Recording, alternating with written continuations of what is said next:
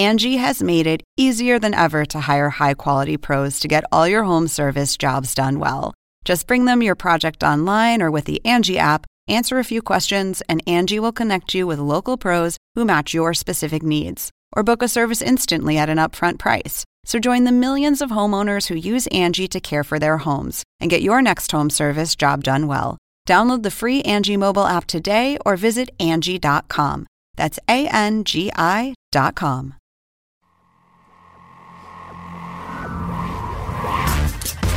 Welcome to this week's play-by-play of the Hang Time Podcast. Joining us now, TNT analyst Kevin McHale. I tell you what, for Vikings fans, Green Bay playing the Bears is like, do you want to get hung or do you want to get shot? With your hosts, Elliot Anderson stuffed it down behind his head.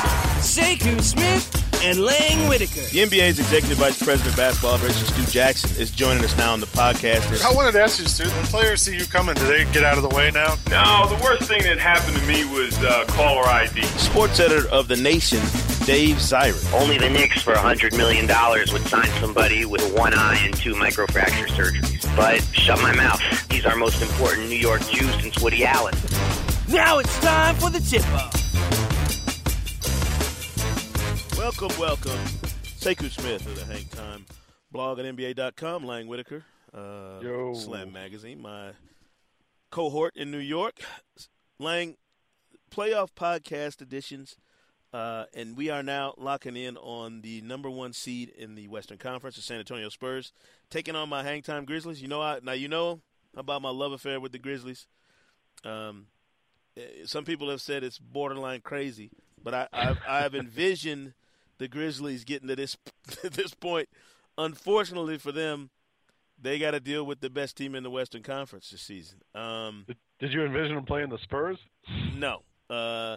But every time they've been in the playoffs, they've had to bang heads with one of the super elite teams, and that's been their problem. They haven't been able to get over that hump. Haven't won a game yet in the playoffs. Right.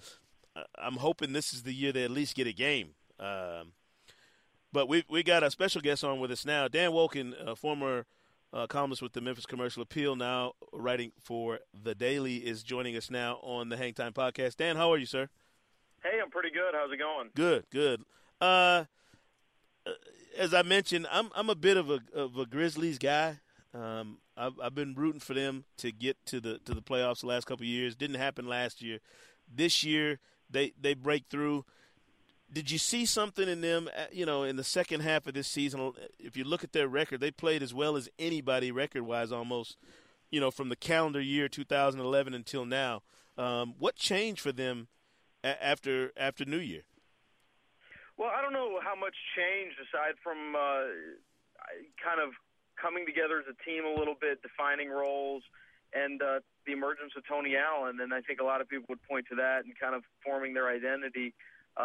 When they signed him last year in the summer, was not a huge free agent pickup. They certainly did not expect him to be a key guy. The Celtics certainly let him go and didn't really think twice about it. But his emergence in the second half, he was in the doghouse early in the year with Lionel Hollins, and there was a stretch of games there in November where he hardly played at all. And he all of a sudden has kind of connected with the town and with the team, and with Rudy Gay getting hurt, it looked like maybe the Grizzlies were going to be in a little bit of trouble with their playoff hopes. And then Tony Allen comes out and it kind of gives them a shot of energy and grittiness, and they've kind of forged their identity around that, and they went on a nice little run at the end of the season to secure their position in the playoffs. And a lot of the credit has to go to him and to Chris Wallace for picking up Tony Allen. That was his guy. He was always a big fan of his going back to Boston, and it turned into be an ingenious free agent pickup. Dan, this is Lang Whitaker from Slam Magazine. Talk a little bit about what Zach Randolph has meant to this team. I think he's kind of gets overlooked in the bigger NBA picture a lot of times, but I mean, I don't know if people realize he's averaging a double-double, and it's been pretty phenomenal all season for them. Well, there aren't a lot of guys in the NBA that are you can just pretty much put it in the book 20 and 10 every night. And Zach Randolph is one of the few guys who can do that. And, you know, he's an interesting player because he is not a superb athlete. You know, you look at him, he barely jumps ever. And yet he finds a way to score points and get rebounds and be effective on the offensive glass. And you can argue that he is the most important player the Grizzlies have ever had in the history of the franchise because, you know, back in the playoff run when they went 3 straight years before and got swept each time, it was a little bit of a different team. You know, you had Shane Battier, Jason Williams. It was kind of that era of the Memphis Grizzlies. But and obviously Pau Gasol as well in the early years of his career. But a guy like Zach Randolph, who, to be honest with you, nobody really wanted. He came from the Clippers because they basically wanted to get rid of him for nothing. The Grizzlies did not want to make a long-term financial commitment at that position a couple of summers ago and ended up picking up him instead of putting down a big contract in front of David Lee, a decision that was criticized locally and nationally somewhat. But Zach Randolph has not been a problem off the court to any significant degree. He's been fantastic on the court. He's played his best basketball of his career on a consistent basis, and I think he's been fantastic. I mean, you look at why that team has improved the last 2 years. You can talk about Rudy Gay getting better. You can talk about Mike Conley's improvement. Marc Gasol has been, I think, very good. One of the better centers in the league over the last couple of years. But really, I think it comes down to Zach.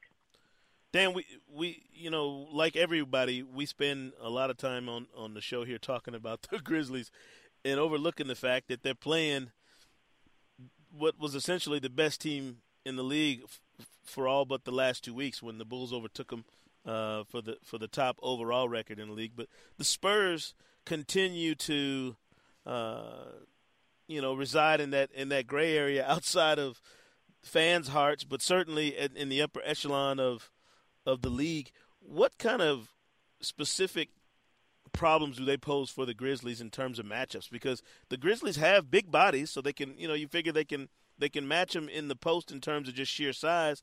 But what other problems do the Spurs pose for this Grizzlies team in terms of how they'll match up, man to man up and down the roster?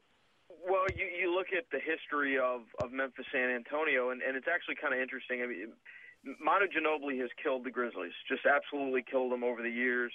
And, with his situation and the elbow and whatever, the Grizzlies, I think, kind of wanted the Spurs. And you look at the head-to-head record over the years, and it's certainly not in favor of the Grizzlies. But this year they split the 4 meetings of the regular season. I think the Grizzlies feel like they match up pretty well with the Spurs.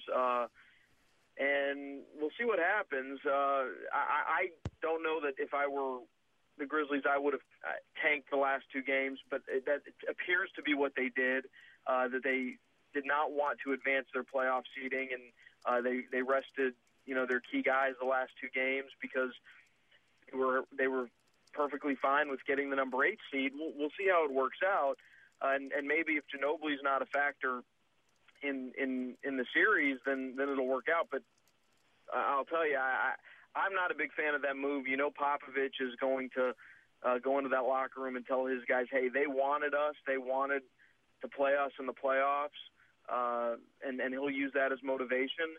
We'll see where Manu Ginobili's at, but historically he's just terrorized the Grizzlies. So, as you said, we'll see how it works out. How do you think it's going to work out? Can you give us your prediction for the Grizzlies Spurs?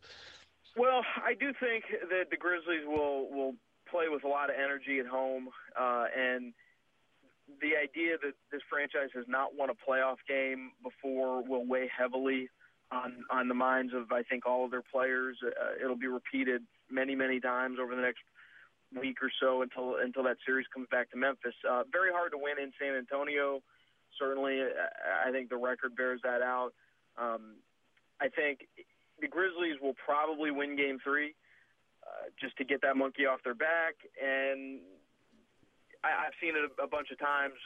Every year it seems like the Spurs, in some series early in the playoffs, they've lost an early home game. Yeah. And then they'll come back and win on the road. So I do think the Grizzlies will be in the series.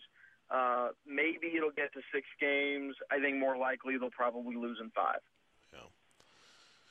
Dan Woken, former Commercial Appeal columnist, now working for The Daily. Dan, we appreciate you joining us on the Hang Time Podcast. Good luck on this playoff road, and enjoy the series, my man. Yeah, thanks. It'll be fun. All right. Take care. Thanks, Dan. Lang, I need the Grizzlies to get a W here. If nothing else, I need one W in this series to shut these people up that have been giving me the business about getting on the Grizzlies bandwagon. Do you think they'll get a W? I hope so. I mean, I do. I really do. And I think had Rudy Gay not gotten hurt, I had really high hopes for how they would finish and what they might be able to do. The really great thing about that Grizzlies team and what they've done is Lionel Hollins has been driving them basically for 2 years, and it took them a little longer to get here to this point. I think if you ask him, he thought they would be a playoff team last season, and that they would build off of that into this season and really move up maybe higher on the food chain in the Western Conference. Didn't happen, but they're here now. The one problem I have though is we spend all this time talking about other teams whenever the Spurs are involved, and then you look up at the end of the day and the Spurs are. Here they are. 61-21. Exactly. I mean, we do it every year. You'd think we learn our lesson, and fortunately for Greg Popovich, no one has. I think he likes it that way. That's a great motivating tool for his team. So, well, look, your Grizzlies were 2-0 in Memphis against the Spurs this season. I mean, I think they can look at that and say, hey, we got a shot here. Listen, I'll ask is for one, Lang. That's all I'm asking. All right. All right. The Hang Time Podcast, playoff editions, Spurs-Grizzlies, the 1-8 matchup in the Western Conference. You can check it all out on NBA.com. Thanks for listening to the Hang Time Podcast. To download more episodes of the show, visit the iTunes Music Store. Be sure to check out the Hang Time blog on NBA.com. And for more of Lang, visit SlamOnline.com. You can follow Sekou and Lang on Twitter at SekouSmithNBA and Lang Whitaker. The Smyrna Spartans have yet to get on Twitter, but we'll let you know when they do.